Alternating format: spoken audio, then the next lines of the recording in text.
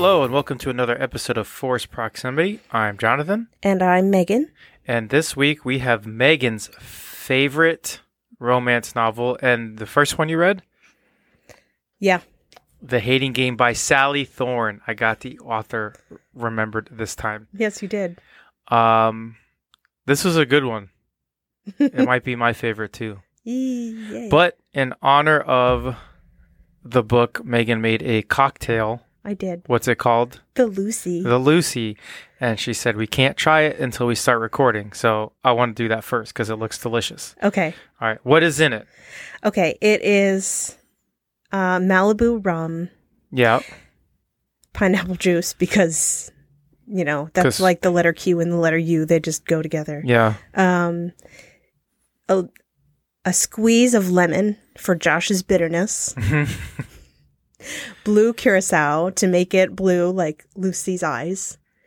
And ours are kind of teal. But ours are a little bit teal because that's fine. That's my favorite color. Because it's very natural pineapple juice that Jonathan got.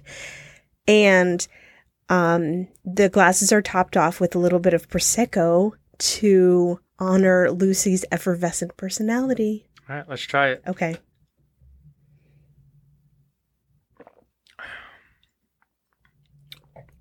Well, it's delicious, and I think it could get people in trouble.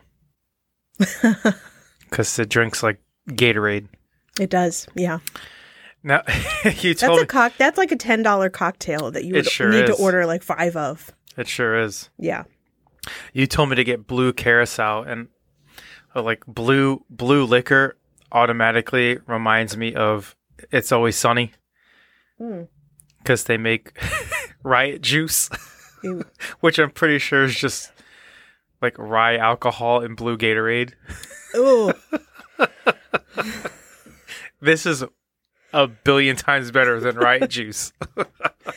I remember when I was going to my first semester of IU, I went to one party. And the party drink, it probably still is the party drink at IU, was something called Red Pop, because they have a generic soda in that part of Indiana called Red Pop, which is like fizzy Robitussin. Ugh. And they just mixed it with whatever grain alcohol was cheapest. I didn't try it, but it smelled like Robitussin. Grain alcohol, that's what I meant to say, not rye alcohol. Grain alcohol. Yeah, rye would be like...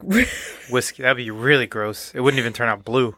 And it would be so expensive. Yeah. It's like $60 a bottle. Grain alcohol and blue Gatorade. But Binging with Babish, it's a great YouTube channel if you're into cooking. He makes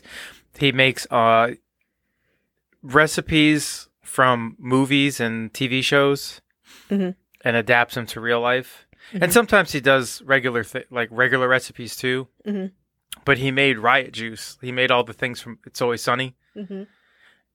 And he tried the Riot Juice, what he thought they explained of just grain alcohol and blue Gatorade. It was terrible. But then he made his own version of Riot Juice with like blue curacao and like good tasting thing. And it came out blue. Well, because Gatorade by itself tastes like cum water. Okay. I can't say I know what that tastes like. It's disgusting. It's salty and it tastes like a bodily fluid. It tastes like tears. Okay. It tastes like you're drinking tears. Well, that's for the sodium to put back in you. I realize that, but as a mixer, no. That's what you drink the morning after. Yeah, to rehydrate. Yeah. I guess they were just, I mean, it's a funny show. They're trying to be funny. And it's a riot. What? So you're going to need electrolytes. Oh. It was a literal riot on the show? No, they were going to a Phillies game. So, yeah, a riot. Oh, I don't know anything. Any sporting event that takes place in Philadelphia can easily turn into a fight. They're animals. Speaking of sports, I have a trivia question for you. Sure. Okay. I'm not taking that back either. If you're from Philly and You're offended by me saying you your have sports friends fans from Philly. are They're not animals. offended. That's probably an honor to them. You're animals. They know it. I'm sure they do. Yeah. Okay. 2009 to 2010 NHL season. We're going Okay. this route. You're going to tell me, not the sport. I know that it's the sport of hockey. ice hockey. Obviously. The Stanley Can Cup you champion. tell me the top draft pick? In 2009? Yeah. Can you tell me the team? You hate them. You hope they die of COVID. The Flyers? The other ones you hate. The Islanders? Yeah. Was it John Tavares? Yes. I don't hope they die of COVID. You hope they just I get hope they COVID. got it and their series got canceled. Okay. But now the Islanders are playing the Lightning. They're going to get stomped. So that's fine. Okay. Well, that's a good thing then. I don't hope anyone gets COVID. Well, I think I got COVID months and months and months ago, but Yeah. it's fine. Okay. Who 2009. okay, so it's 2009, 2010 season. Okay. So 2009 you would be right. He would be the draft pick because that's when the season started. But the Stanley Cup was in 2010, right? Yes. Okay, so who Pittsburgh Penguins beat the Detroit Red Wings in 6 games. hold on. 7 games. Well, okay, it doesn't tell me how many games. Who were the Eastern champions? Pittsburgh Penguins. No. In 2009? 2010. When the season ended. The Eastern Conference champions. Yes. Okay, just tell me who won the Stanley Cup first. The Pittsburgh Penguins. No. Yes. No! I'm looking at the Wikipedia. Duration of the season, October 1st, 2009 to June 9th, 2010. Stop looking. I have the answers this time. 2009. Oh. Yeah, Chicago Blackhawks. You looked at that. I did not. I promise you I did not. Fine. The Chicago Blackhawks beat the Philadelphia Flyers in Yes. 6 games. Patrick Kane scored the game-winning goal in overtime of Game 6 in Philadelphia. And Jonathan Toews won the Hart Trophy, or the Conn Smythe. Who was the season MVP of the regular season? Probably Sidney Crosby or Ovechkin. Nope. Give he has give our me a team. son's first name. Henrik Sedin. Yes. He was the top scorer. Yes. Okay, I think that was good. I stumped you. You did. Kind of. You probably just got your seasons crossed. I did. I'm sure I confused you somehow. No, you got me. All right, do you want to synopsize this book? I think we're going to talk a lot about it. Mm-hmm. So I don't think we need to do that. I think we're going to synopsize and talk about it as we go. Yeah. Like the whole podcast today is going to be a synopsis, but I do want to make a couple points, I think, first. Oh, you wanted to put a PSA out for our listeners. Just a polite disclaimer. I'm really sick and tired of political shaming. I don't care what side of the aisle you are on, or if you're not in the building and you're like, like somewhere out in space, or if you're like somewhere in like the fiery pit of hell politically. Like there's no left, right. There's like left, right, top, bottom, diagonal, crossways. Wherever you are, that's fine. You're welcome. You are welcome. Yes, we are a safe space for you. So I'm just putting that out there because I'm so sick of people being shamed for their political beliefs when it's so nuanced that if we say something, you and I, Jonathan, are just very willing to discuss things, and not a lot of people are. We like open conversation. And if you and I just like throw a quick thing out there, a buzz phrase or something, we in no way pretend or assume that that's going to be, I don't know, the be-all and end-all of somebody's political belief. Like, you don't have to agree with us. It might not even be ours. We might not even agree with it. We're just saying stuff. So, and I don't know. Politics are always complicated, and we recognize that here at Forced Proximity. Yeah. So, you are welcome. I don't care who you're voting for. I don't care if you don't vote. Like... Yeah. We try not to be political for that reason, because we want to include everybody. We want to have open conversations. Not on this podcast, but we want to encourage you to have open conversations with your friends. That's it. And not to not be friends with them because you don't agree, because that's silly. Right. I mean, if they're obnoxious, that's one thing. If they're toxic, you shouldn't be friends with them. Yes. Like anybody. Exactly right. Right. All right. Thank you. So, do you want to get into the questions? I do not like... So, we're using these martini glasses that we got for a wedding. And we have never 9 years ago? Yeah. We've never used them. And now I know why. Because mine is dripping like crazy. Is yours? No. I'm just better at drinking. I do usually use a straw, but I think I can drink from a glass. There's like, blue goo everywhere over here. All right. Let's get into these questions, I think. I'm getting out my reporter's notebook. Oh, it's all in my head. Yeah. It's like a steel trap. I knew I was going to forget stuff, and I probably will forget stuff anyway. There's only a few points I remembered to make. I will say, all right, let's get into it. Okay. My initial reaction to this book, I was hooked immediately. It's just, it wasn't a slow burn. It wasn't a slow start. Yeah. It was a slow burn. What does that mean? For Lucy and Josh, it was a slow burn. Their relationship took a while. Okay, I guess I don't know what that means. It wasn't a slow start, I meant to say. Yeah. It gets right into it. Mm-hmm. And I also, I paced myself on this book. Yes. To where I read it 2 weeks in advance, so I could just chip away 10%. Those of you who are Kindle readers know what I'm talking about. 10% every day. Yeah. And some days was like 7, some days was 15, just depending on the time I had. Mm-hmm.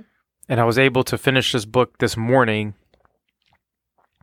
It took me about an hour of reading to finish this morning. Yeah. Like 16% to go.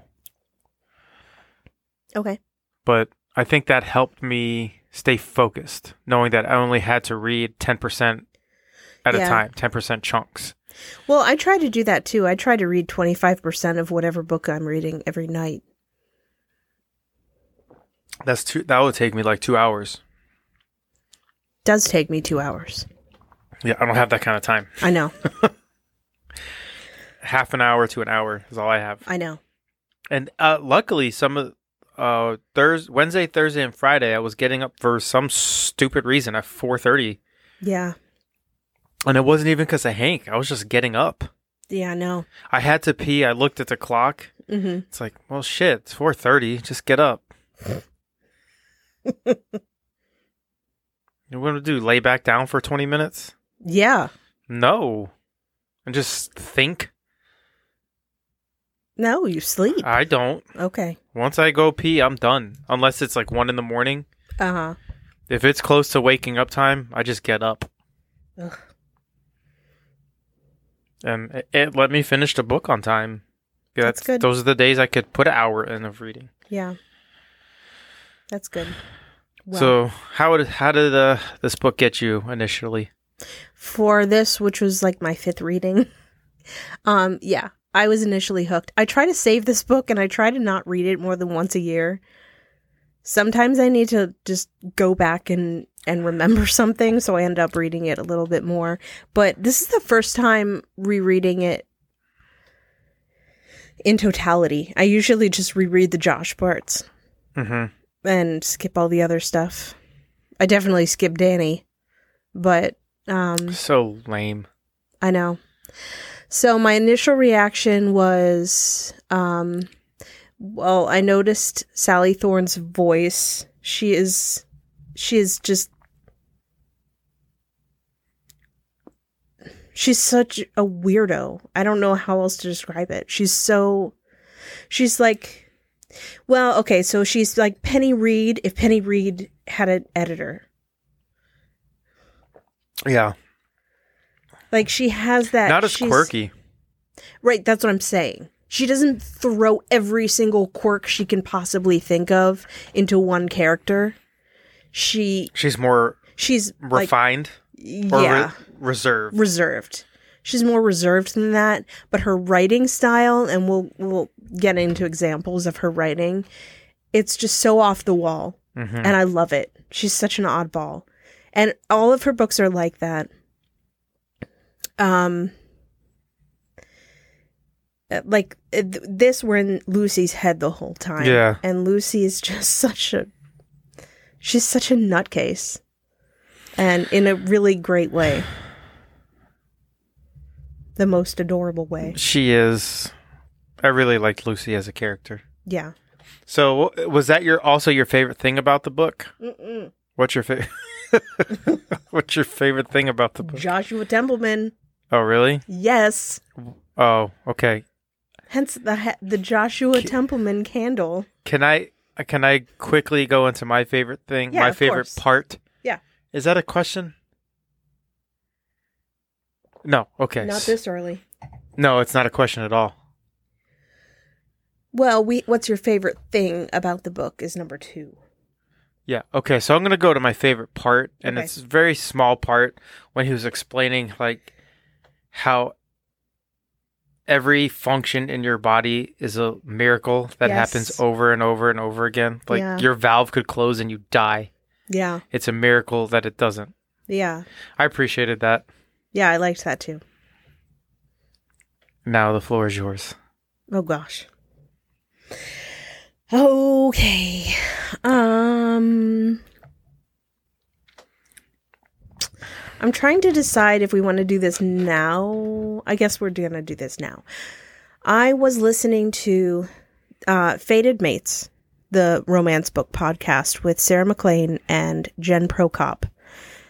And Sarah MacLean, of course, is this brilliant romance writer, and Jen Prokop is a brilliant romance reviewer for Kirkus. And I love their podcast. And I love the way they... Did you have a second one yet?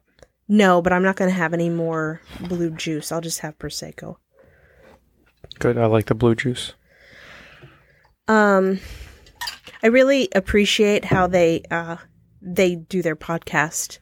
And they're trying to figure out what works about romance novels and what doesn't sometimes. And it's not always about the book. It's about what the books mean to society. And it's really awesome. And their episode, well, they just started season 3. Their episode this week was about 50 Shades of Grey. And so I read it because I didn't really know. I read 50 Shades of Grey, and that was before I had any kind of dealings with Romancelandia. So I missed all of that. I didn't know what the romance book community thinks of 50 Shades. So I was interested to hear what they say. And they didn't go into, oh, it's such crappy writing.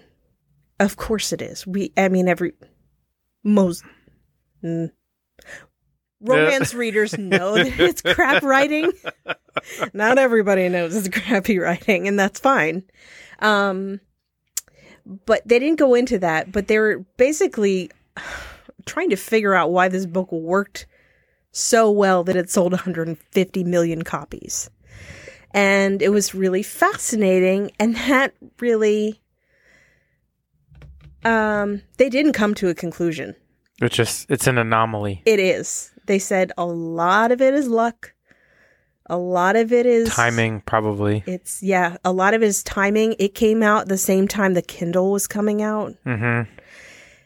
And people didn't want to read that book in paperback. People wanted to read it in the privacy of their own Kindle. So you couldn't see what people were reading. Mm-hmm. And I think, word of mouth, because you had people who weren't romance readers finally reading something that's romancy. And they were giving it to their friends like, hey, this book is about sex. Like, well, you could have been reading romance all along. They're all about sex. But, so anyway, what does this have to do with the hating game? Well, I have several theories about the hating game. My biggest one, we're going to hold off until the end. But I was starting to think because, Sarah MacLean mentioned that Sally Thorne got her start writing Twilight fanfic. And I didn't know that. I knew Christina Lauren, the duo that we're going to read next, they got their start writing fanfic, although I don't know if it was Twilight or not. 50 Shades is Twilight fanfiction? 50 Shades is Twilight fanfiction, yeah. So, yeah, you can see why E.L. James made the choices that she did. But I started looking at 50 Shades, less so 50 Shades, and more I started going into the vampires of modern popular literature. Mm-hmm. So I looked back into Twilight and I thought, why Joshua Templeman is so set apart? It's because he's a vampire.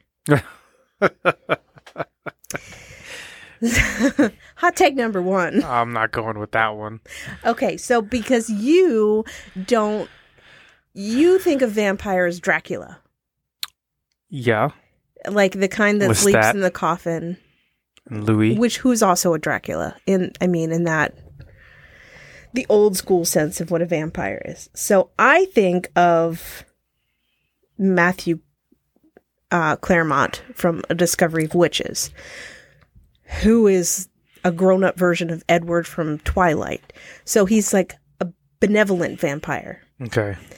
So we're going with that, like the new modern restrained vampire. Can't go out in the sun vampire. Well, see, that's why I like Matthew Claremont from A Discovery of Witches. He can't. He can go in the sun. That's bullshit. He just is very pale, and it calls attention to himself, and it kind of feels uncomfortable. It's supposed to burst into flames. I know you say that, but we're going to read A Discovery of Witches, and it's the best origin story for vampires, I think. So, besides The Historian by Elizabeth Kostova. Okay. Okay, so. I'm shaking my head, no. I know, but I like these modern vampires because I like that they're trying to use modern day science to explain how they could possibly be possible if there's a slightly magical world. Like they're combining a little bit of magical realism and a little bit of science, and they're making it more acceptable to us. I like that. Why? Not why do you like it? Why are they doing that? We have vampires. They're fine. Because Stephanie Meyer decided to write a vampire book. We didn't need vampire reform. They were fine. I would argue that we absolutely did need vampire reform because hundreds of millions of people, hundreds of millions of readers, combining 50 Shades of Grey and Twilight, wanted to read this new vampire. So we did need it. I disagree. Agree to disagree. Let's go back to the hating game. Okay, so we're agreed now that Josh is a vampire. We're not agreed on that. Not okay. Agreed. Okay. Why I'm saying that is because these modern vampires, it's all about... Like, you had the Dracula vampires. and the Lestat and Louis vampires. And they're, they might be striving with their soul a little bit in certain cases, Louis. But ultimately, they cave to their vampire needs. Exactly. They drink the blood of whomever they cross or whoever. Man, this made a lot of juice. I think the ice is melting in it too. True.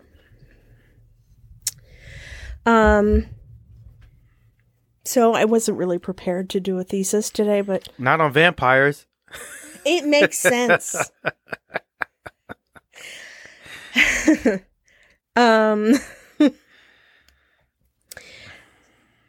So where was I? I don't know.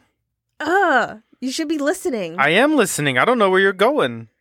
Well, what is the last thing I said? Louis and giving into vampire instincts. Yes, thank you. So they gave into their vampire instincts, this new modern breed of vampire. And we know that the craving for blood equals the craving for sex. And that's how they got away with writing sex in Victorian literature. So we have this new modern vampire, and it's all about restraint. It's all about, I could kill you. I really, really want to kill you. Like, these are the 1,000 ways I'm thinking of killing you.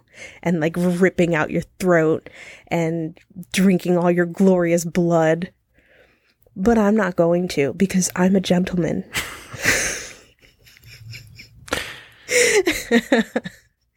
And it's the same way with sex. Like, I've said this before, I will say this again, because the sexiest male quality is sexual restraint. And I think that's why I love Edward so much as a vampire, and I love Matthew Claremont in A Discovery of Witches. They're both just very, like, they're haunted by their love of one person, but they care so much for them that they're willing to forego, like, all of their needs in order to do the right thing by their human companion. And Josh does this with the Hating Game. This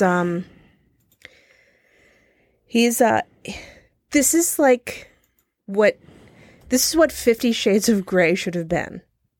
The Hating Game should have sold 150 million copies. Not 50 Shades of Grey. Like, this is the grown-up version of Twilight.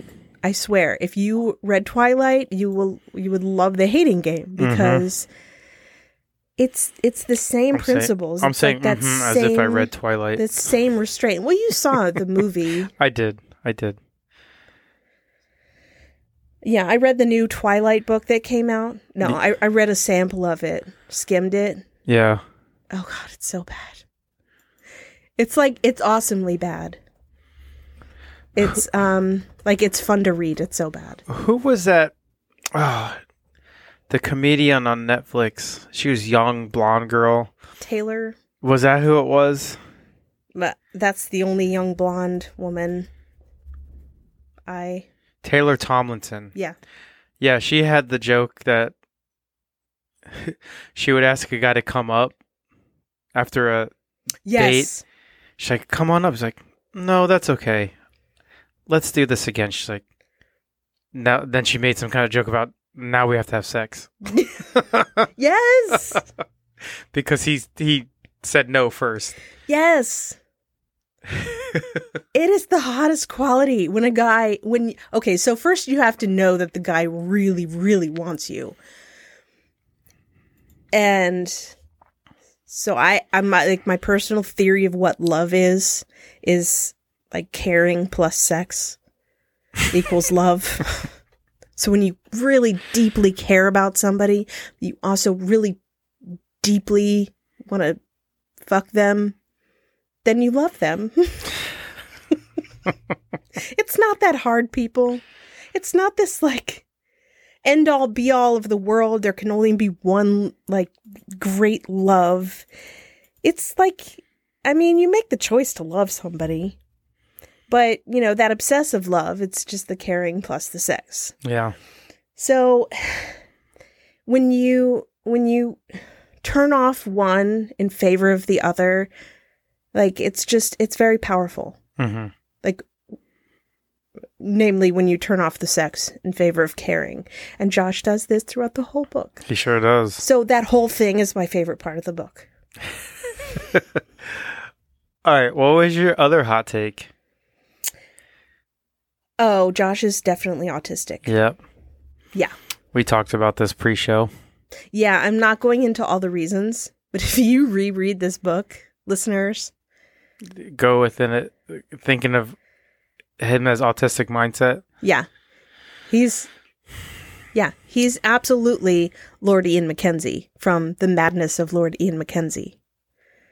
Like, they're the same character. They're both.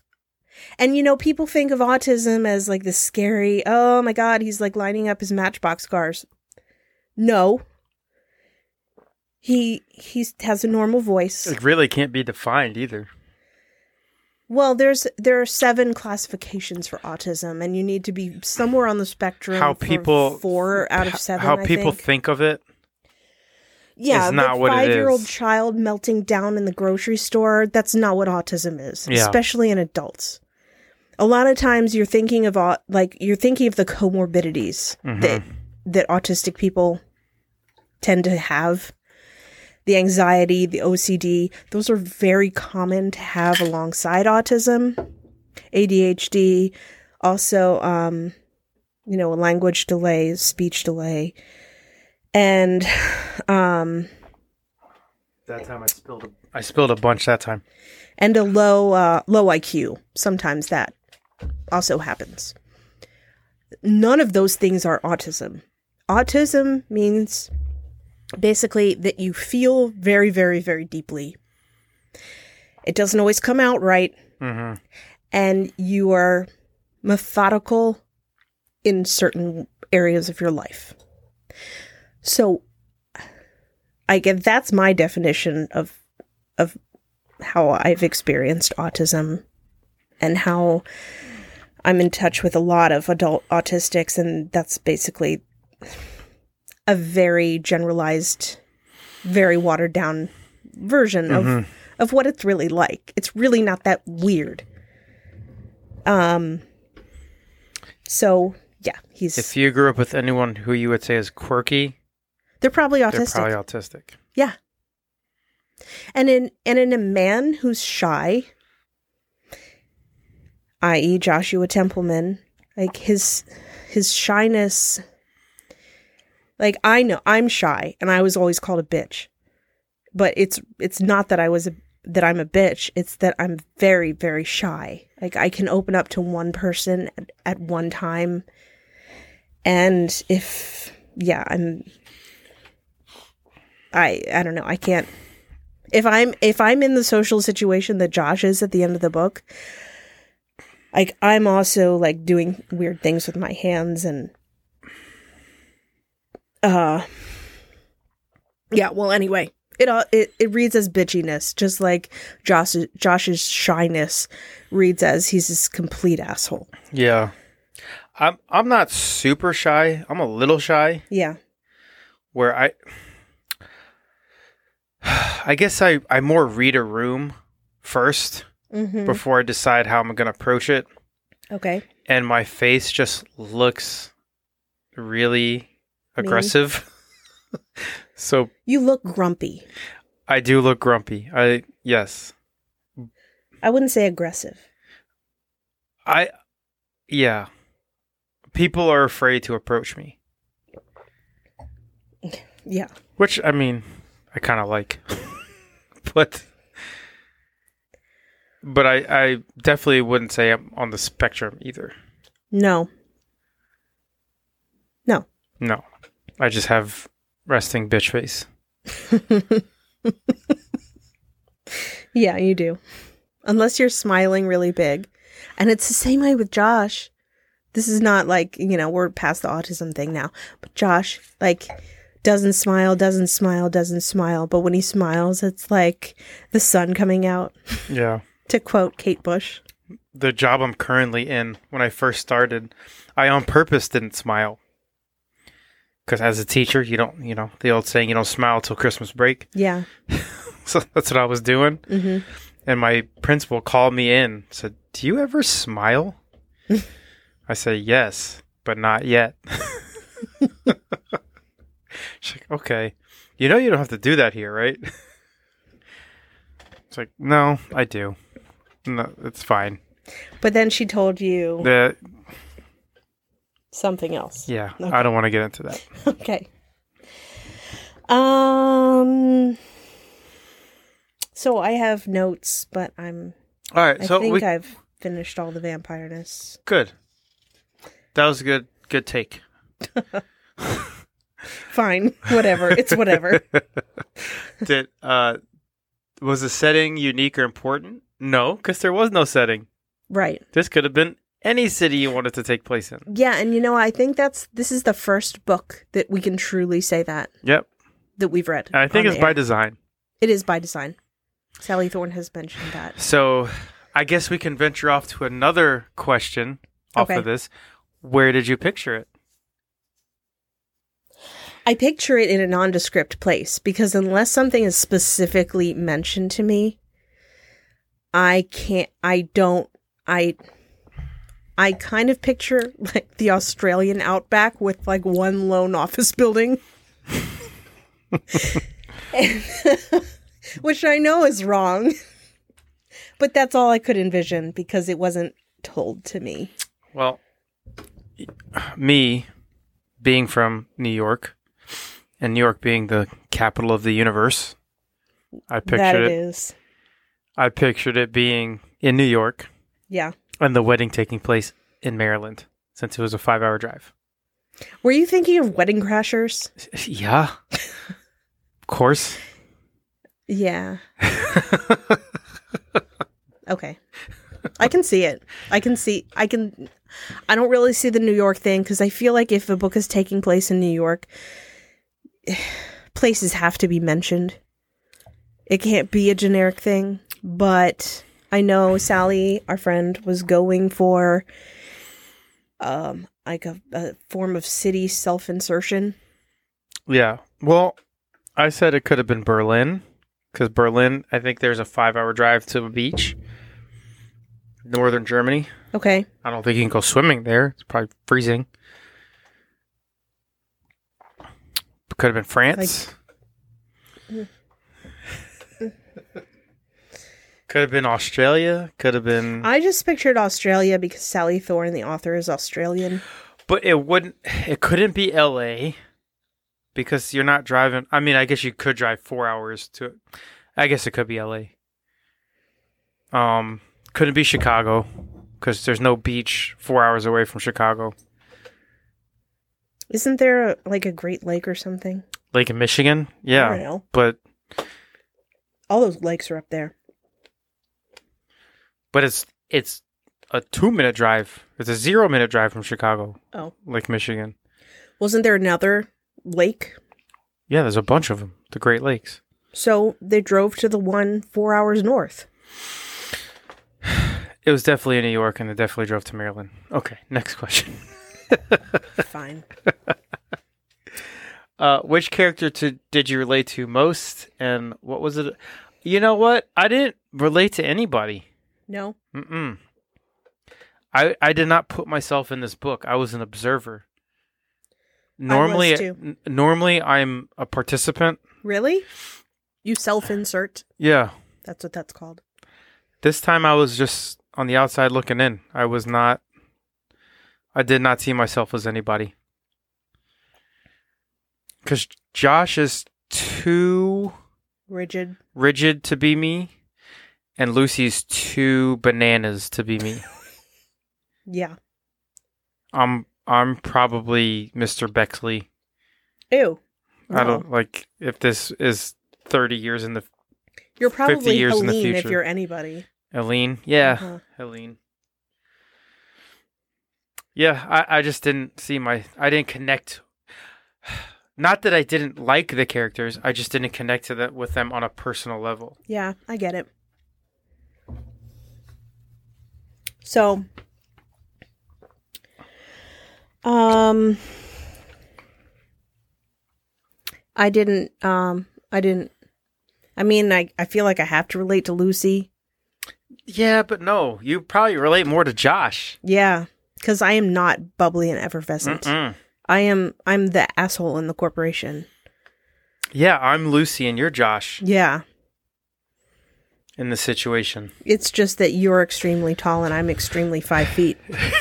I'm not extremely tall. I'm 6'1". And to you, I'm extremely tall, but to the Earth, I'm not. It's 13 inches taller than me. Okay, to you, Okay. I'm tall, but to planet Earth and society, I'm not. I'm average. I think that's tall. Slightly above average. Fine. Okay, I think before we get to the end question, I think we need to go back and do some Synopsizing? piece by piece what we liked. Because this book has so many things Yeah. that are wonderful. We need to tell the world. I want to just go over my one gripe. And not even a gripe. Okay. It's just a little tidbit that she got maybe wrong or maybe not wrong. I don't know. They went on a paintball retreat that Josh set up. Yeah. And Lucy mentioned how he looks so cool with his paintball gun pointed to the sky. Yeah. You don't point a paintball gun to the sky because all the paintballs can fall out of the hopper. Uh-huh. The hopper is the thing that holds your paintballs and it Right. distributes them into the barrel. Mm-hmm. Once the paintballs hit the dirt, they're done. You can't put them back. Yeah. Because they'll jam your gun. Okay. That was it. So That's the right there, only. That's the that only was thing. So Josh of you to bring that up. Fine. And you eat like Josh, and you kind of work out like Josh, except you eat lunch. Yeah, but I have thought about just having a protein shake for lunch, just because it's so much faster, and I don't have much time. Okay, so we're going to start back at the beginning, almost the beginning. Lucy and Josh are arch nemesis. Her password for her computer is die Josh die. Hence the hashtag that I created, die Josh die. Yeah. So I always hashtag that when I talk about the hating game. Is that a thing? No, it is now to me. Oh. She just poofed her hair as if she did something remarkable by saying hashtag die Josh die. That was such a Lucyism I just did. Yeah. Yeah. Oh, What? that's the other thing about this book that I liked. I totally forgot. Josh looks like your Yeah. typical cover guy of a romance novel, and he eats like it to look like that. Yes, She got the diet right. I know. Boring, mundane, repetitive, flavorless, High in protein. high protein, and planned out. Yes. That's how you get looking like that. And devoid of treats. And devoid of treats. Yeah. And exercise constantly. Yeah, I mean, the guys on the cover of a romance novel, they don't even walk around looking like that. They've cut. Yeah, those guys need IVs after they shoot those Yeah. shots. Yeah, you don't walk around with that, defined of an 8-pack without being dehydrated. So they're guys that are very, very fit. I'm not exaggerating. They're on the verge of death. Yes. Well, they're very fit, these romance novel guys. And then, you have a week or two in advance, and then they start cutting and eating the dry oatmeal and... Drinking distilled water. Why? 'Cause To not have any salt. Mm-hmm. Yeah, the guys are not walking around like that. So when you have... And it pulls things out. What do you mean? Distilled water distilled. will pull things out of your body to get you more shredded. Oh, I didn't know that. Mm-hmm. Yeah, so when Don't do that. writers, Please when don't you're do that, describing a guy that looks like the bare-abbed romance cover model, even the bare-abbed romance cover novel does not look like that walking around in his day-to-day life. Like, he'll look good. He'll look good, but not that defined. He'll look good as subjective. Some people like the dad bod. He'll look lean. I think most women prefer the dad bod because we know the jig is up. We know that if you're looking like a romance cover model, why do you want to be eating pasta with me every Friday night? Like, that's not the kind of guy that those guys date the gym rat girls because they have the same lifestyle. Mm-hmm. Yeah, I was on a quest to look like a cinnamon roll. And you just don't have the time. Not my life. I can't do it. Well, I might because of my job working 30,000 steps a day. Yeah. You're going to look like a soccer player real soon. That's fine. So anyway, we're going to start, but yes, I do appreciate that. When a guy is eating pastries for breakfast every day and he does 20 minutes hot dogs and beer for dinner and he just swims for 20 minutes a day. No.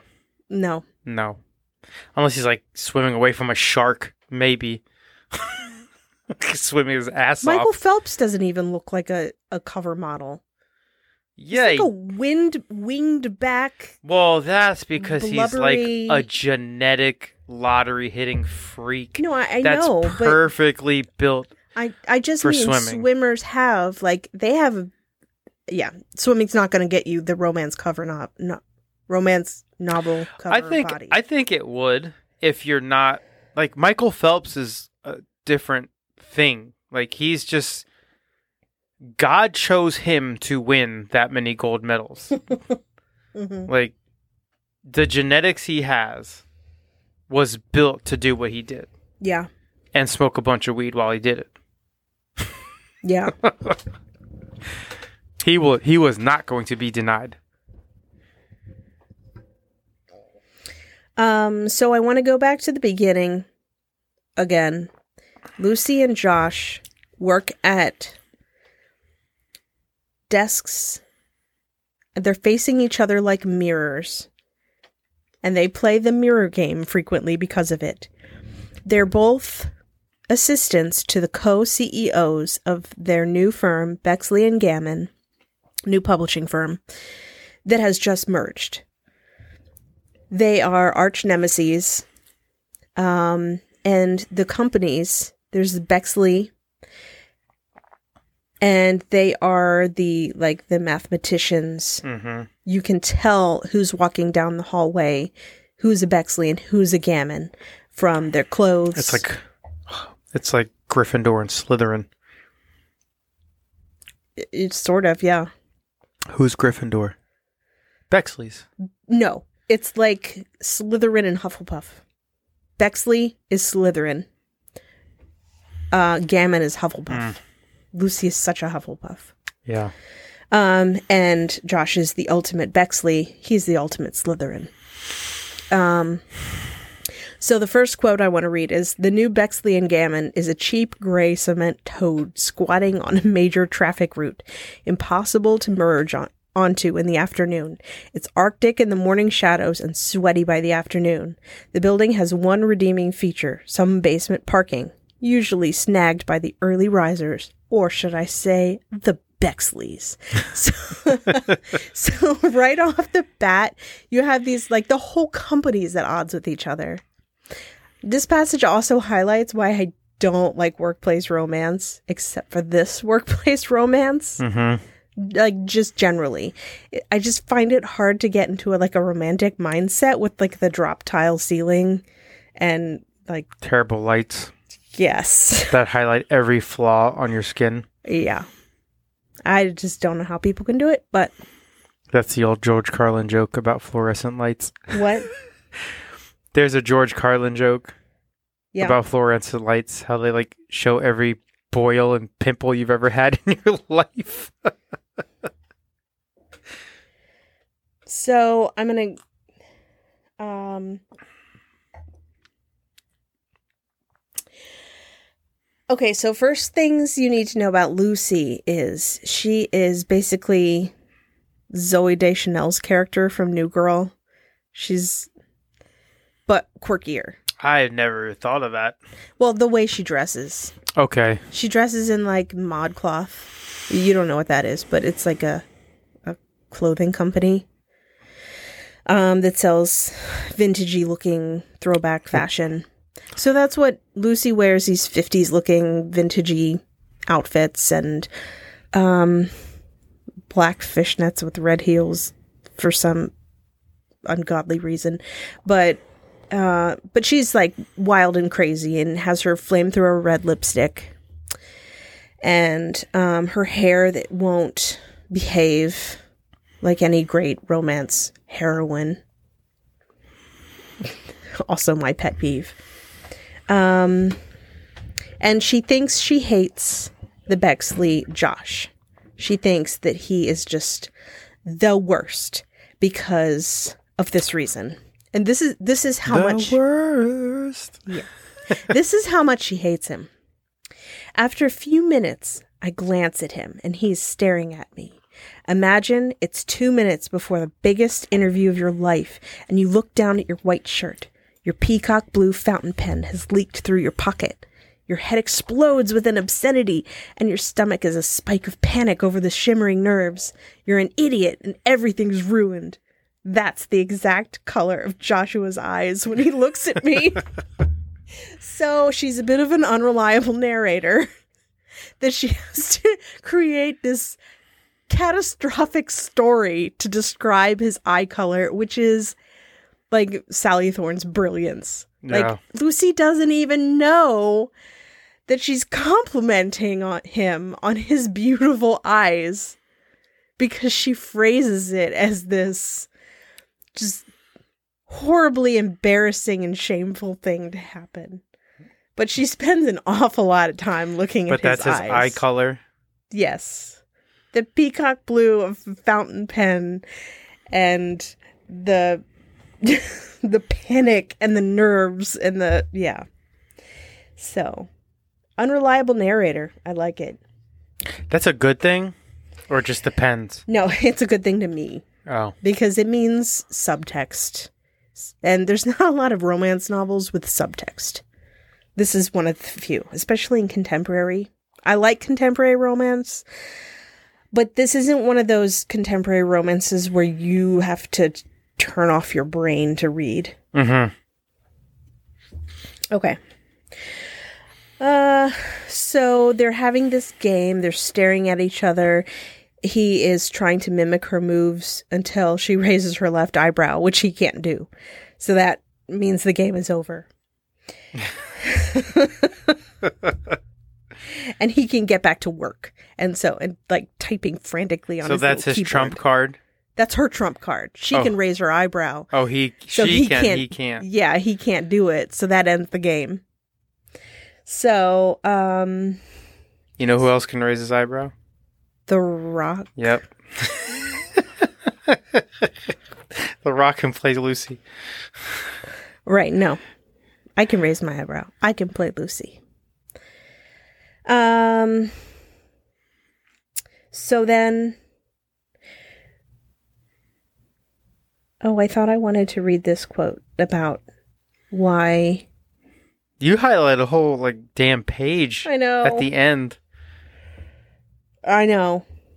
I have to get to the page numbers. Okay, I'm on page 7. I need to be on page 8. Oh, Lord. We're only on page 7? Yeah, but it's not like the whole thing is just quotes. I mean, this part is... These are my favorite parts, okay? My favorite parts How of my many favorite are there? Book. Just 57. Well, can we cut it down to 3? No, we can cut it down. Quote it down to we'll see. So I just want to say why Lucy thinks she hates Josh. And it's because, quote, I made a mistake when I first met Joshua. I smiled at him.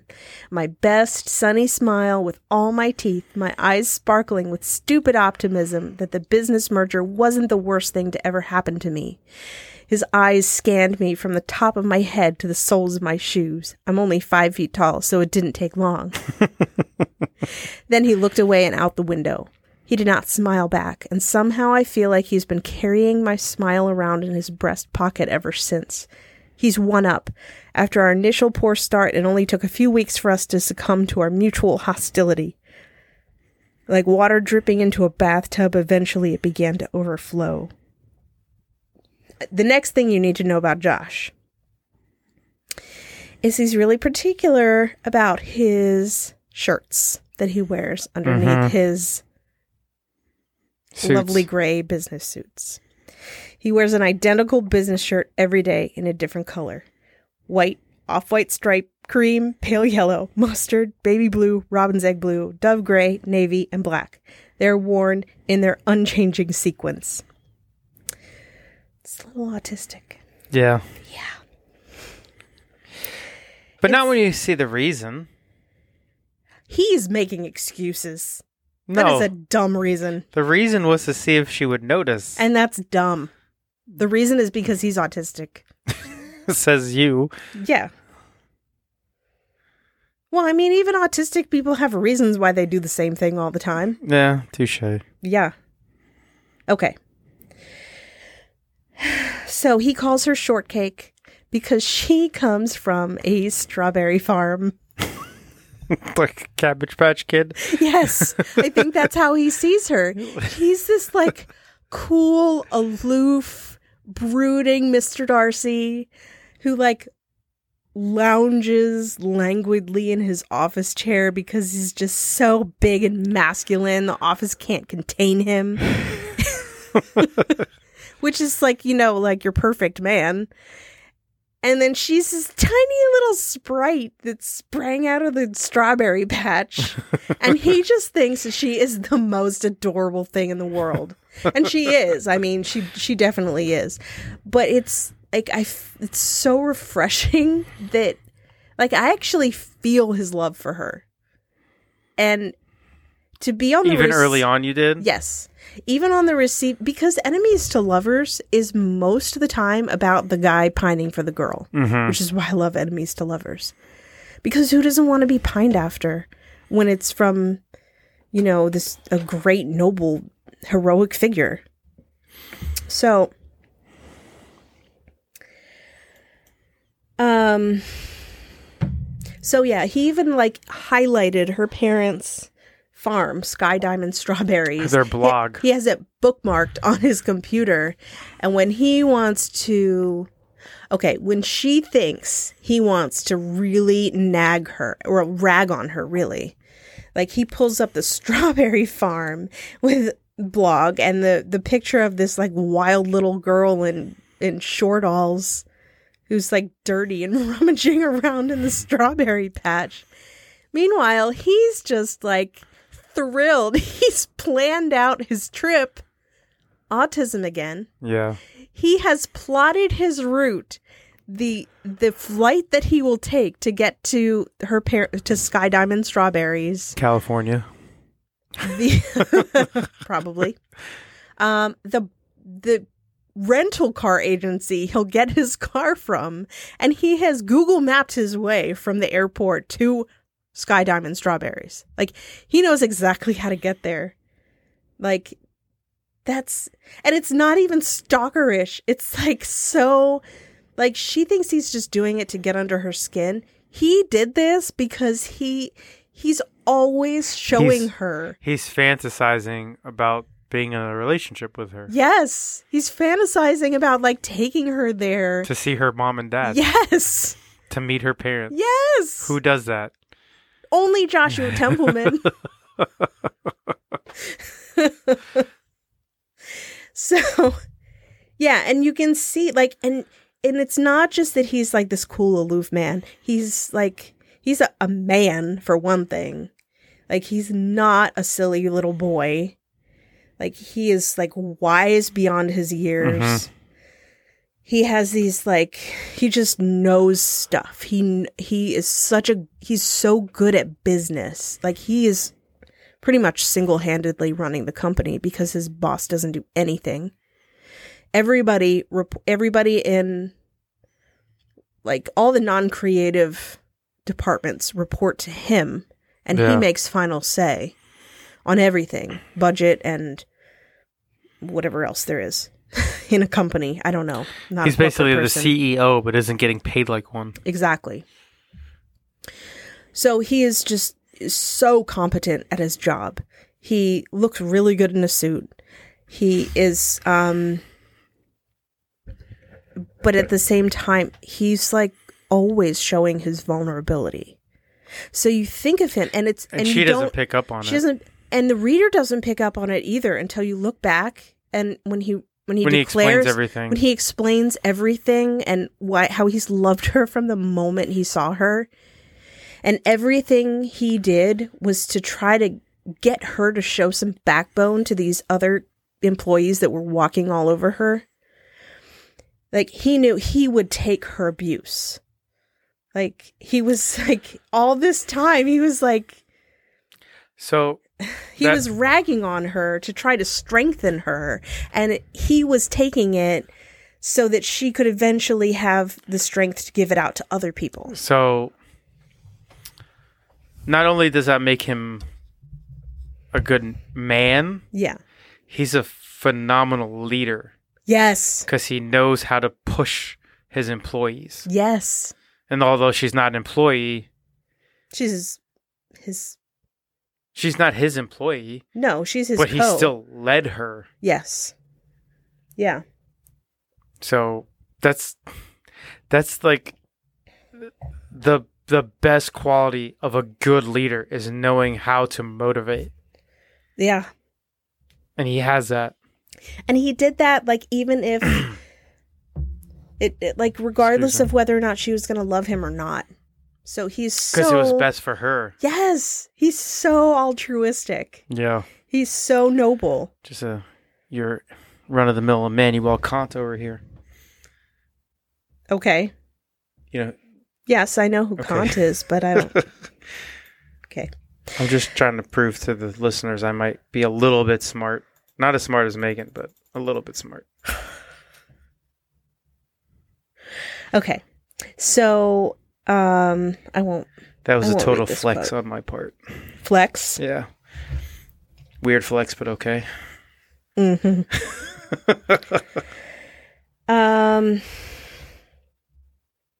At the same time, Josh is like kind of like, he is definitely an asshole to his underlings. Yeah, fuck him now. Exactly. After I just said he's a great leader. Well, he is a great leader, but you can still be a great leader to like, it's not the right job for him. No. This job is so far beneath him. He doesn't need to be in it, and he knows he's not going to stay in it for long. Well, does that segue into... No, it doesn't. I'm still doing quotes. I'm still talking about Josh's amazing character. Okay. Well, you've been talking about it for like 20 minutes. Well, it is very important. We have a limited amount of time. This is the Josh Templeman story. Okay. Okay. I'll give you 10 more minutes. Okay. So Lucy's like talking about how much she hates him. And then I just want to explain this part real quick. Okay. Because it like describes his like physicality to me more perfectly than anything else. He reclines back in his chair in a way I can never manage to do. The back of my chair doesn't budge when I try to recline. I only succeed in rolling backward and bumping into the wall. So, as a woman who's 5 foot tall, that has happened all of the times. You know how... Can you push a chair back? What? Can you like bounce in your chair? No, because I'll break it. Oh. I'm not only 6'1", I'm also like 240 pounds. Mm-hmm. So if I lean back in a chair, I have to be careful because it's going to break. They're not built for that. Okay, well, Josh's chair is like a... Josh is probably like 6'3", 175 pounds. He's not... No, he's big. He has a lot of muscle. Okay, 200 pounds. We'll say 215. That's still way less than me. Oh, okay. Well, anyway. Well, okay. So I'm very enamored with men who have these long legs and they can just like, splay them and it looks like it's so effortless. Like my legs, do I do that? Yeah, you do. I sit in any chair and my legs are dangling. Oh, yeah. Yeah, if I put my feet out, I'm taking it up. I'm almost in your space right now. I'm in your space right now. You would be in my space, except your legs are splayed a lot wider than my body. I also have short legs. You do have short legs. I'm all torso. Yeah. Well, I'm all legs. But they, they're only 2 feet long, so that doesn't matter. So that's something I've always noticed. Like, I've always noticed when a guy can, slouch down a little bit in a chair and just, kind of like how I am right now. Yes. It's like, just wear a business suit and it's, the most attractive thing in the world. It's such a stupid thing.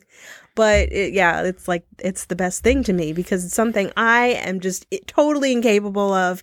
Even if my body was long, I would never be able to lounge because I am a klutz and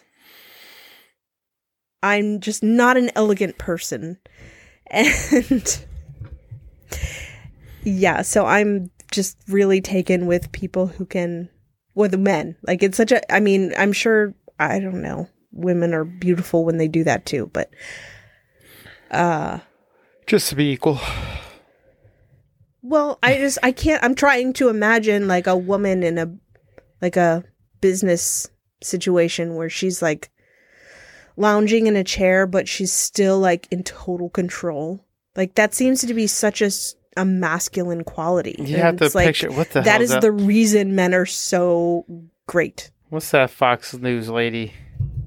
I don't know, Megyn Kelly? No, she wouldn't lounge. I don't know any people from Fox News. She's too refined. What's it, Adios America? Yeah, but see, the thing what the hell is that girl's name? I don't know. Up. Anyway, but Josh is so refined.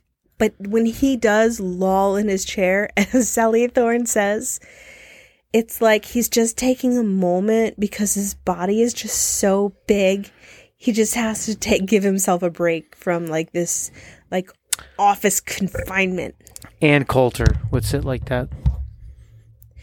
That's not attractive. No, neither is she. Thought of, I know. Well, I was picturing somebody more like Sharon Stone or something. Yeah, that's a good one. That's a much better one. Yeah, somebody with long legs and she doesn't loll, but I'm picturing her that the neon crossing scene in Basic Instinct. Yeah. That's what I was thinking just now too.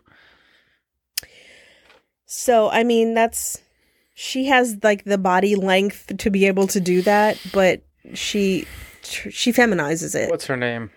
So I'm not really talking Charlize about that. Theron probably could too. Yes, but it's the lolling. When a guy in a business suit, it's the same thing as a guy in a business suit just loosening his tie a little bit. It's so attractive. It's the best. Or when he takes off his jacket and rolls up his sleeves just to his forearms. It's yes, you're getting down to business, but you're still in control and you're still a gentleman and you're still gonna sacrifice your sexuality for the one that you love. And it's that's what I see. And I love it. So, let's see. So, yeah, we went over Josh's easy lounging and his confidence. The marks in the planner, one of my favorite things. So, Josh, they're playing another game. And it's called, You're Just So... It goes like this. You're just so... never mind. I sigh. He takes the bait. Handsome, intelligent, no wait, superior to everyone. You're coming to your senses, Lucinda. He calls her Lucinda to get on her nerves. Like a second grader. Yeah. Joshua locks his computer and opens his planner, one hand hovering over the cup with the pens and pencils. I hold my breath. He frowns and slaps the planner shut. The gray shirt should make him look like a cyborg, but he ends up looking handsome and intelligent. He's the worst. You're just so predictable. Somehow I know this will cut him deep. His eyes become slits of hatred. Oh, am I? How so? Like that. Yeah. Shirts, moods, patterns, people like you can't succeed. If you ever acted out of character and surprised me, I'd die of shock. Am I to take this as a personal challenge? He looks at his desk, apparently deep in thought. I'd like to see if you attempt it. You're just so inflexible. So then he makes the mark. What is this? 2 minutes of your 10 minutes. I don't care. He picks up his pencil and presses the sharpened tip against the pad of his thumb. If a human could grin without moving their face, he just did it.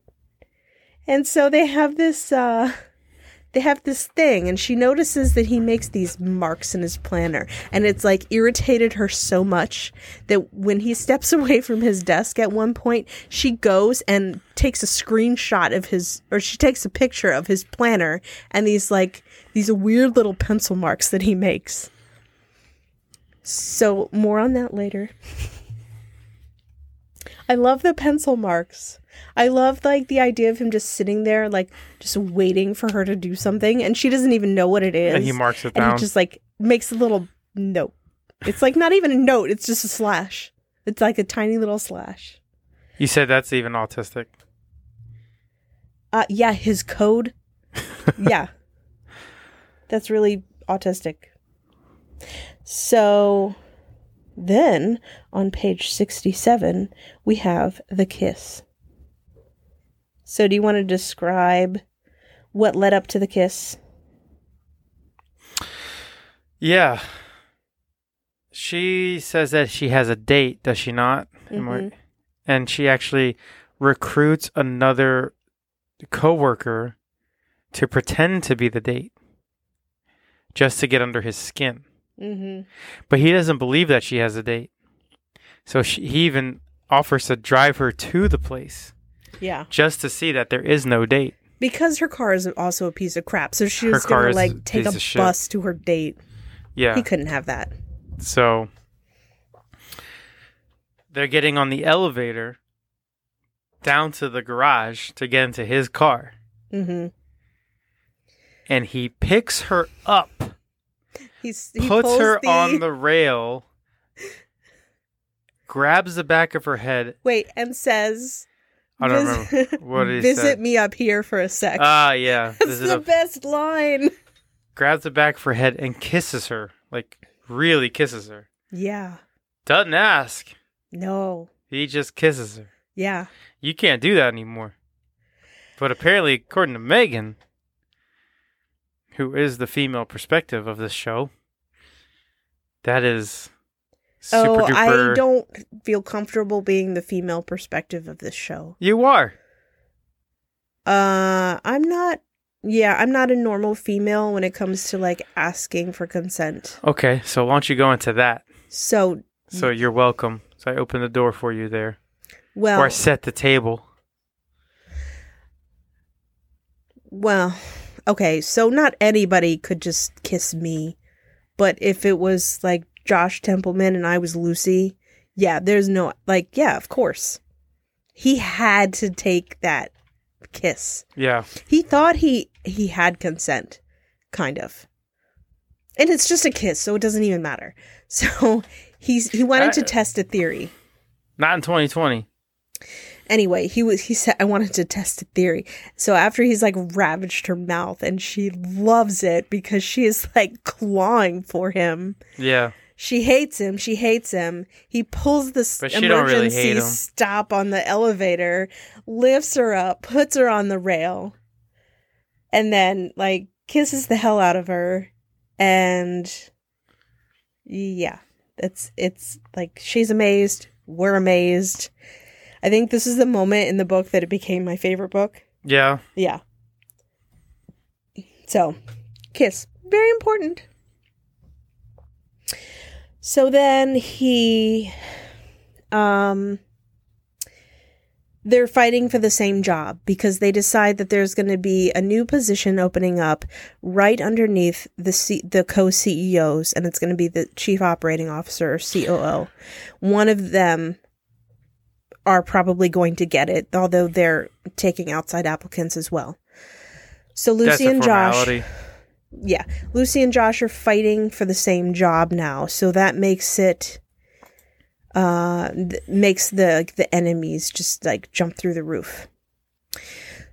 So Lucy really likes the kiss, but she proceeds the date. Yeah, she goes on with the date because he's still Josh. He's still her enemy. She doesn't really know what to do. She doesn't know what's about going it. on right now. Yeah.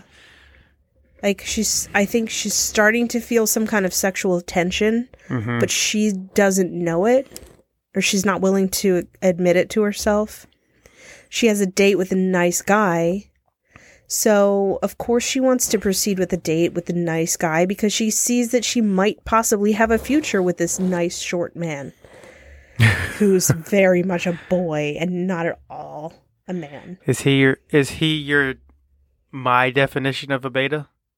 Oh, yeah, he's total beta. My definition, not the romance. He's everybody's definition of a beta. Just, okay. Yeah. Capital B on his Letterman jacket. Got it. Sure.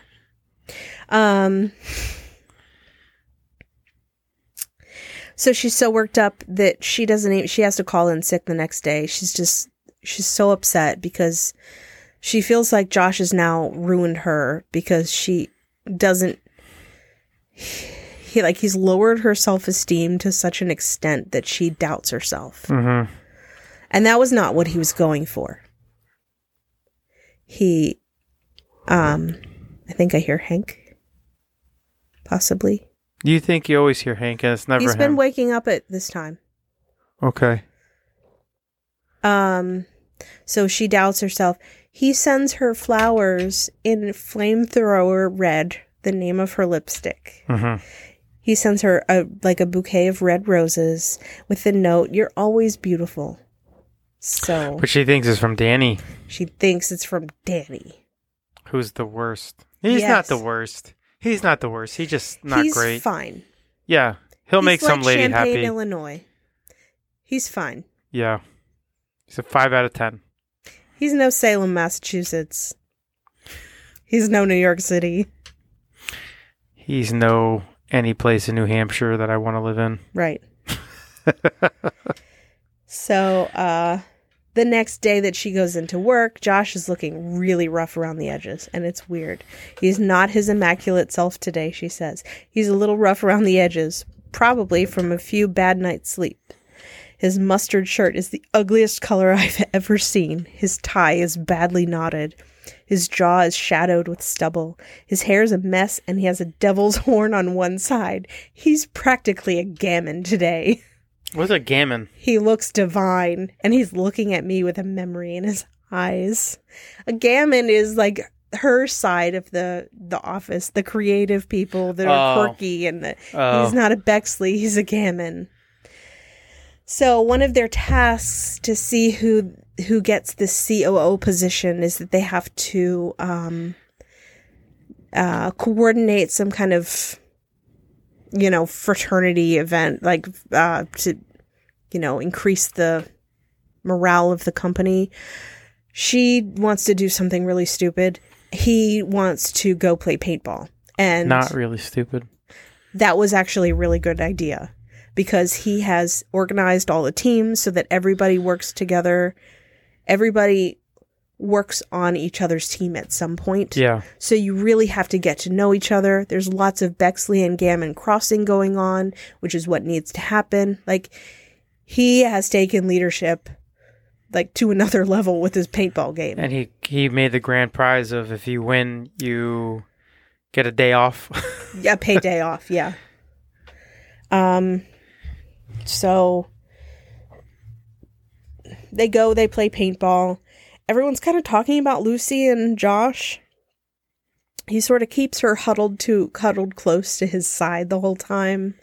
And people are kind of like snickering about it. And she's trying to escape, but she realizes at the same time it's pointless to escape because we're here organizing the event together. And in the meantime, I feel like I'm going to throw up. So she gets really sick. What's this? I don't know what that means. That's the time. Well, I knew it was going to be a long episode. Not okay. I'm just letting you know. It's going to be a long episode. It's the best book. Okay. Gosh. Love Lettering was like 2 hours long. Yeah. Yeah. Okay. Okay. Keep going. So, you can do some talking as well. I can't because you're going. Well, I'm just trying to synopsize, and if I need to cut in with a quote, I could do that. You could synopsize. I can just do the cut in. So no, I can't because I don't know where your head is. All right. Well, anyway, she's really sick. She's throwing up. She doesn't realize she's sick. Josh, who is called Dr. Josh by his boss, which is kind of creepy. He recognizes the symptoms of a virus in her, and he pays very close attention to her. And she's like sweating, and her makeup's running down her face like Alice Cooper. And she's like, at the end of the paintball day, she's puking in the bathroom. And he comes in, and like she's mortified, of course, because this guy that she hates / wants to have sex with now is like watching her puke in the toilet. And it's really gross. And anyway, he does not take no for an answer about letting her take the bus to her apartment when they get back to the office. He gives her a ride in his beautiful black car. And he takes care of her for the night. And he is so, like, he gets to her apartment, which is basically a pigsty. She puts on her jammies. Her Sleepysaurus jammies. Yeah. Which she was only slightly embarrassed about. He still looks like perfect in his black t-shirt and jeans. And he's like holding the Tupperware container to help her puke into. Like, he's changed the sheets a few times. He's changed her outfit a few times. Like, by the end of this night, he's called his doctor brother over for a house call. They argue over whether or not she has food poisoning or a virus. And anyway, Josh like really and she's like kind of lucid through all truth. this. Like, she's in and out. So she's seeing it in, like, chapters. Yes, like, things like, yeah, she's fading in and out. Yeah. Like, she fades in and she's in different clothes. And then she fades back out. And she fades back in. Different bed sheets and different... And there's another guy here now. Yes. And the conversation has changed this time. Yes. Now they're arguing over why I'm sick. Who is this other guy? Yeah. And then she says, "You're handsome." Yeah. But not as handsome as Josh. And it's his brother, and yeah. So you can take over. Dr. Josh nickname is because he was a pre-med student and dropped out. He was in his first year of medical school. Yeah. Oh, he was in medical school and dropped out. So Mr. Bexley calls him Dr. Josh for that reason. Yeah, to kind of be cruel to him. Yeah. Which is... Josh doesn't need that. No. No. All right, can we skip ahead a little bit? Well, then we're going to be skipping... no. We're going to be skipping his first laugh. I will have you know. That's all right, so do that. No, it's fine. His first laugh? Yeah, that's really important. Lucy has been chasing this laugh since he's been carrying her smile around in his pocket. Since the very first day, she just wants to see him smile. And so when she finally does see it, it's like Like, really, it's like the sun is coming out, and it's brilliant, and it's like he lights up her entire world. And I think that's at the point, like, she is, like, done for. So... What is that one? That's a huge quote. Well, I think I'm going to skip it. It's just like when Josh smiles, he's blinding. That's it. It's just really nice. Oh, I love this quote here. This is like Sally Thorne's weirdness right here in one sentence. Okay. Calm down, Josh says into my ear. I scramble into his lap and press my face into his collarbone, huffing his cedar scent so hard I probably suck out his ghost. It's so weird. Yeah, that is weird. That's something I would write. Like, they would never get published. I love it. Suck out his ghost. Like, who even thinks of that? Sally Thorne. I know. It's great. This is what makes the book. It's just like these like weird little moments interspersed with like the best sexual tension in a book ever. This book did have that, like, though you could cut it with a knife. I know. So about the smile thing, Robbie Amell. I think I don't know how to say his last name. Amell. Yeah, I don't know. So he's playing Josh in the movie that's coming out as soon as they can start filming due to COVID. I don't know.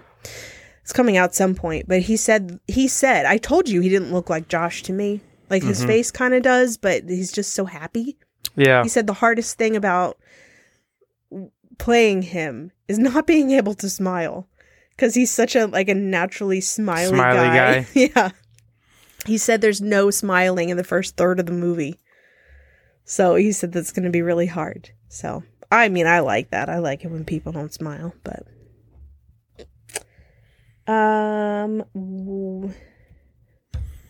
Okay, so the weirdness thing. Authors, romance writers, if you're going to have a quirky heroine, have a quirky heroine. Like, go all out. I don't understand this... Like, my major flaw with my heroine is her stilettos are just so tall. Or, I have too many shoes. They don't fit in my tiny little closet. And, like, that's a quirk? That's not a quirk. That's costuming. That's not a personality flaw. Costuming? Costuming. Oh. Costuming. Yes, that's hair and makeup. Like, that's not something you worry about. Like, having a big shoe collection does not make you give you a quirky heroine. I'm so sick of seeing that in romance. I just, You can do it. You can give her real quirks. You can make her unlikable even. I mean, I'm sure people don't like Lucy, some of them. I never didn't like Lucy. No, I'm sure there are a lot of people and they're like, Lucy is so freaking annoying. I can't stand it. But you're an author. You've got to go out on a limb sometimes. I read so many books. I have to put it away as soon as, like, I would if not for my shoes. Like, no, that is not a valid excuse. So, hot take... Not really hot take. So Danny, her nice guy date, he's the worst. He's a gaslighter. Like, he is a gaslighter. I will agree with that for sure. So I don't know. So that's he's the White Knight. The guys who like don't care about feminism, but like go to feminist rallies to get laid. That's how I pictured him. Yeah. Like, they actually don't care about women. They just say what they want to hear just to try to get laid. That's the worst kind. Yeah. Those are the White Knights. I think Joe Rogan calls them. Oh. So, more unreliable narratorness. Lucy concedes to Josh that they have some sexual tension. He tells her to Go on a date with this Danny character. Kiss him. Kiss him. If he doesn't kiss you right. If he doesn't kiss you like I kissed you. Yes. If his kiss is better than my kiss, I'll drop everything. Exactly. Which I like that. I do too. He put his balls on the table. Yes. And yes, this is what makes men men. Like that was a total the Duke move right there. Who? John Wayne. Oh. Yeah, he was a man. Yeah. Yeah. I know we can't talk about John Wayne because why? Racism. I don't know. Okay.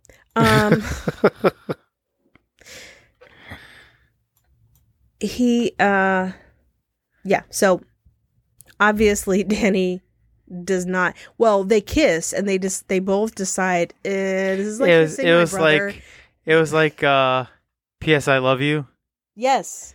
Like, yeah, that wasn't good. Right. So right then and there, she and Danny decide, oh, let's just be friends. Yeah. And they're both okay with it. So it's not even like she has to break Danny's heart. So then she even goes in for another one. He pulls back. Yes. Like, no, I didn't like that. Yeah. So then she just, happens to have Josh's address written on a Post-it note in her car, and she plugs it into her GPS just because, and just out of curiosity. Yeah, and just the GPS just starts giving her the driving instructions to get to his apartment, and she just happens to go there. And then she doesn't even know how her car got there. And then she's sneaking around because she doesn't want to be stalkery. And he totally catches her. And she's thinking about going through his garbage. Yeah. He's like, he knows she's there, and he's outside in just looking at her. like watching her snoop around. And letting her do it. Yeah. Oh, yeah. And then she goes into his apartment. With some kind of and she's taking pictures. No, she's not taking. I think she is. No, she's taking mental pictures. Okay. But she's going to every room of his house. Yes, because he snooped through all her stuff when she was sick, and he organized her Smurf collection. It's even. We're even. Yes, but I love that. I love his confidence. She starts going through his drawers. I love that. She's so weird. Yeah, why would you even do that? Even if you have permission. I would do that. Why? I don't know, because when I wouldn't do that. When I like something, I have this compulsion to see their stuff, and I don't. I barely go through my drawers. Well, yeah, oh yeah. Well, I've this is I would do. Did you go through my drawers when we first started dating? Of course. You did? Yes. When I wasn't there? I went through them when you were there. Oh. You didn't have anything in your drawers. No. Guitar books and underwear. You were very boring. But you didn't have a whole house. No. If you had a whole house, yeah, I'd be looking at every book on your bookshelf and all of your Matchbox cars on your shelves and all of your pictures. It's what you do. It's what you do. That's what you do. I'll go as far as looking at pictures. I would not go through your... That's because you don't care. I wouldn't go through your drawers. That's rude. It's because you don't care. No, that's rude. No, it's because you don't care. And you wouldn't even look at my Smurf collection if I was sick and if I was laid up in bed. You wouldn't even I would look at everything visible. I would not go through drawers because that's rude. That's private.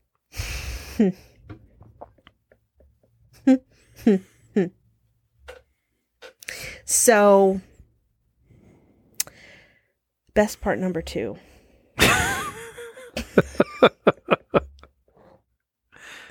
It's coming up. I don't even care about the end. Isn't that weird? I don't either. I don't care about the end of this book either. I love how they get together. I didn't care about the last few chapters. I mean, I care. I want to see their happily ever after. And it was like, oh, I didn't because I knew what was going to happen. I love it, but yeah. So, so this one day Josh doesn't show up. Mm. And she's like crawling out of her skin. Because she doesn't know what to do without him. Because she hasn't seen him all day. Yeah. And so she says, I make an amused honk. Then I fidget. She's calling him up on the phone now.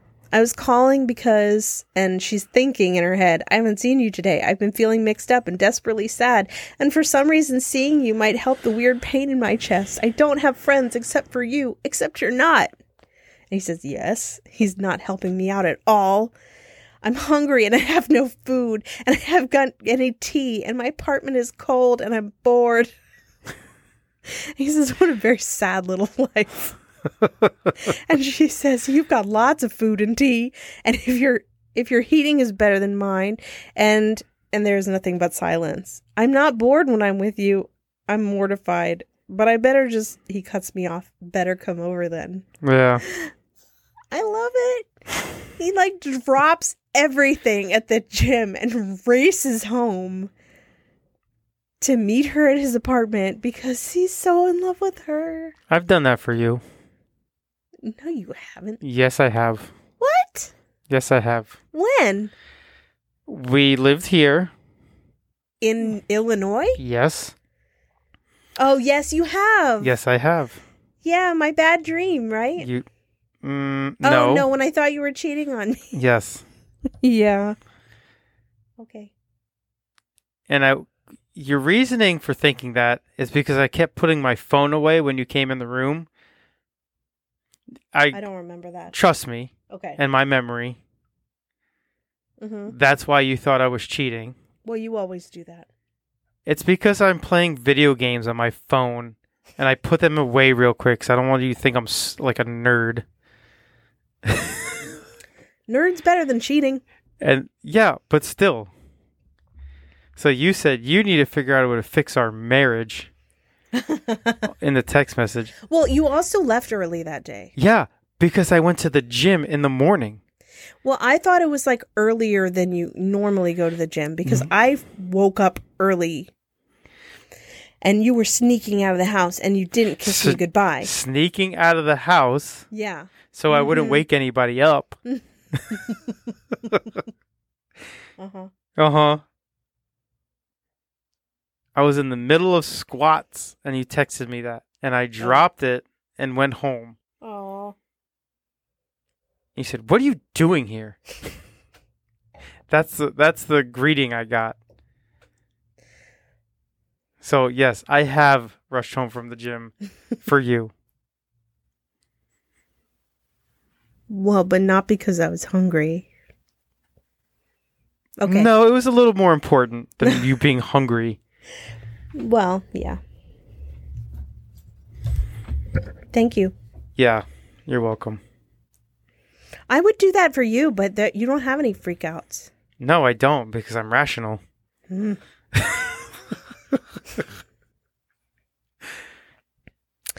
So, yeah, that's my other best part. And I think that's all for my quotes. Oh, my gosh. Oh, wait, no. One more thing. I'm not going to read anything, but it's about the planner.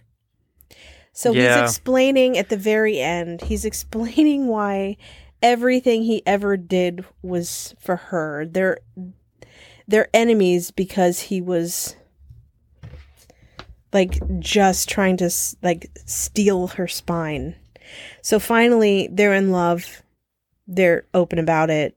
They've like worked through problems. It's after the dark night of the soul.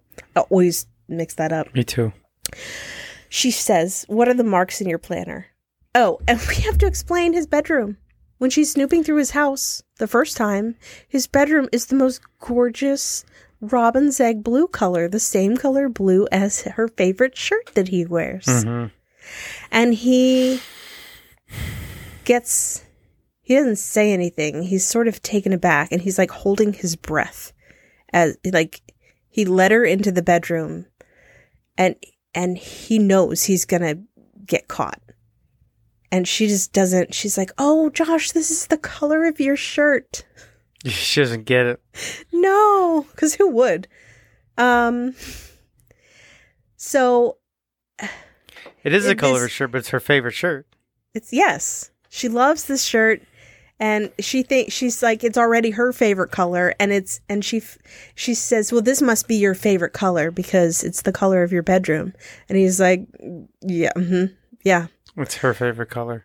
And then they go to his brother's wedding, and he wears the blue shirt, and he unzips her garment bag with her dress, just look at it to peek. And she's also wearing a robin's egg blue dress, and he just like smiles to himself. Well, what about what his mom said to her, that like when he first started after the merger, yeah, and he would talk to his mom, he talked to his mom every week, yeah, and he told her about shortcake, yeah, after the first week of working there. I know. He liked her the whole time. So he liked her the whole time. I know. And his mom knew it. Yeah. And his brother knew it. And everybody knew it except for his stupid dad. So she thinks his favorite color is bedroom blue. Like, and her favorite color is Josh's bedroom blue. That's just what she calls it. Yeah. And he calls it Lucy blue. And so she never really asks him why he paints that color. She just assumes it's his favorite color. So then at the very end, they've come back from the wedding. They're a couple now. They're like in it for the long haul. They both decided. And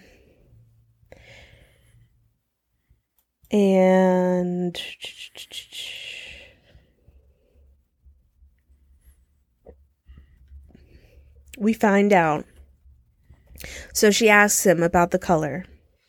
And he says, I cannot believe you didn't figure this out. Like, how did you not crack this code?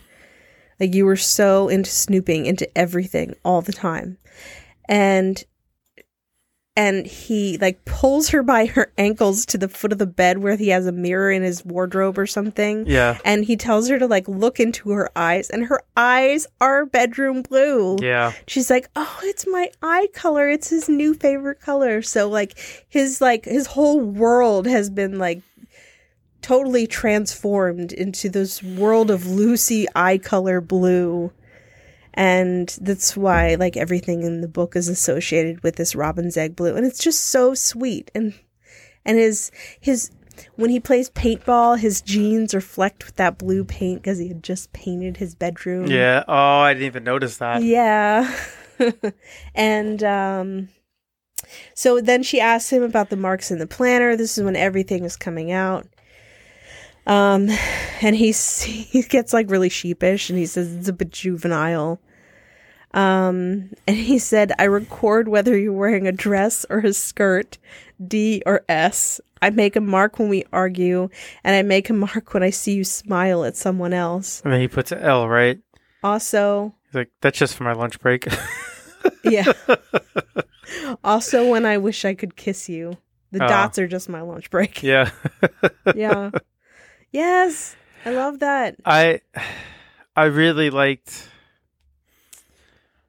I don't get as emotionally mushy as you do. No, of course not. With the romantic stuff. The part that I really liked was when his brother came. Yeah. And his brothers, like, they were arguing about it. Mm-hmm. And his brother said, you'd be good at this, you know. The doctoring. Yeah. Yeah. I like brother stuff. Yeah. Because I don't have one. Yeah. And I always wish I did. Not that I don't like my sister, but... His brother is great. Yeah. Yeah. And his mom is great. So... I think that's probably why I like my brother-in-law so much. Who's your brother-in-law? Keelan. Oh, yeah. My sister's husband. Because I do see him as like my brother. Really? Yeah. Oh, yeah. I love that guy. That's cool.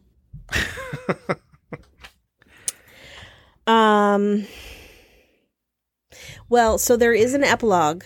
You asked about it, which is the first time you wanted to read more of a book. There's an epilogue in Sally Thorne's book number 2, 99% Mine, which is also well worth reading, although it doesn't have the same... Like, Tom Valeska is not Joshua Templeman.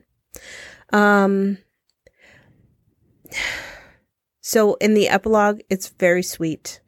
Like, they sort of touch on... It's very short, and they touch on all the... They touch on that they went on that Tuscan vacation. Like... And Lucy is now the COO of the company because Josh resigned, and he went and worked for the company's enemy. Yeah. So, which is great because they're still enemies. And he's still like, they call him the overlord there because he's a CFO. And he has his underlings. Like, he's like the asshole of the new business. Which she said like 45-year-old men would hand her stuff to give to him because they were so afraid of him. Yeah. I would kill for that. That power, you mean? Yeah. Yeah. I wouldn't kill for that, but it'd be nice. I should watch my expressions nowadays. I would not kill for anything. And then at the end, it's revealed that her name is New Lucy Templeman. Because it says, because they're in that shiny building. And they walk out because they're going to his parents for like the weekend or something in Port Worth. Yeah. And he's picking her up from the shiny office building on Friday night. And like his golden ring is just like glinting all around the office. And it's just really nice because you know how much he wanted to marry her. Yeah. The ending when she stood up to his dad. Yeah. I wish he would have. He's too shy. I know, but I wish he would have. I guess that's just the guy in me. I like that she did. I understand why Sally had her wrote her to do it. Because that's who needed to do it. Yeah, but I wish he would have. Yeah. Like for his own sake. But he will get there. Yeah. Because he has somebody he loves believe in him so much. He'll be able to get there now. Yeah. I get it. Yeah.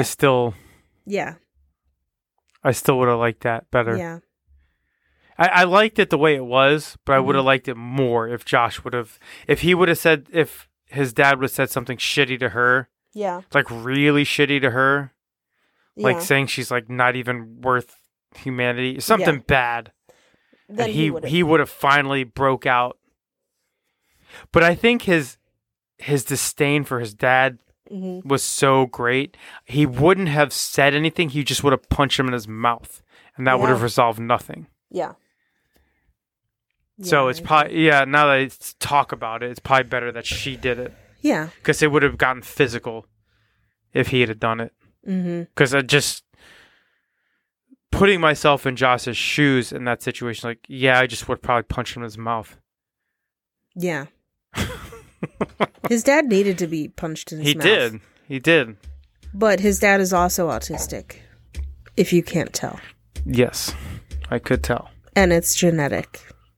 So another point for Josh as autistic. All right. If the book were being adapted to a movie, who would play the parts? So there are people playing the parts. Yeah, it is being adapted. Lucy Haley and Hale. Yeah. And Robbie Amell are playing them. So Lucy Hale is from Pretty Little Liars. If you've ever watched that show, I never have. Yeah. So I don't know who she is. And Robbie Amell. She's very pretty, and she looks very much like Lucy to me. Is that who you have play her? Yeah. You like that pick? And do you like Robbie Amell? No. Who would you have instead of that? I picture like facial feature. I picture some generic business suit wearing romance novel cover guy. Like not the kind with the naked torso, but the kind in the business suit. Yeah. With glasses or something. Like just some like very handsome but not really any distinguishing features. That's who I picture. But then with Henry Cavill's personality. Like, yeah. Or Henry Cavill. So yeah, Henry Cavill could do it. He just he's kind of old. I think it's fine. All right. So I went for other characters. Yeah. Elaine. Yeah. I went with this person. Oh, Marianne Cotillard. Yes. Because we both agreed that she's French, from France. Yes. And for Mr. Blexley. Dwayne The Rock Johnson. Why not? I love that because in the epilogue, Bexley and Helene kind of like get Why together. Not? And I would love to see The Rock with Marion Cotillard. Yep. Why not? Yeah. I love it. I'm serious. I think The Rock could be in every single movie and it would work. That's just me.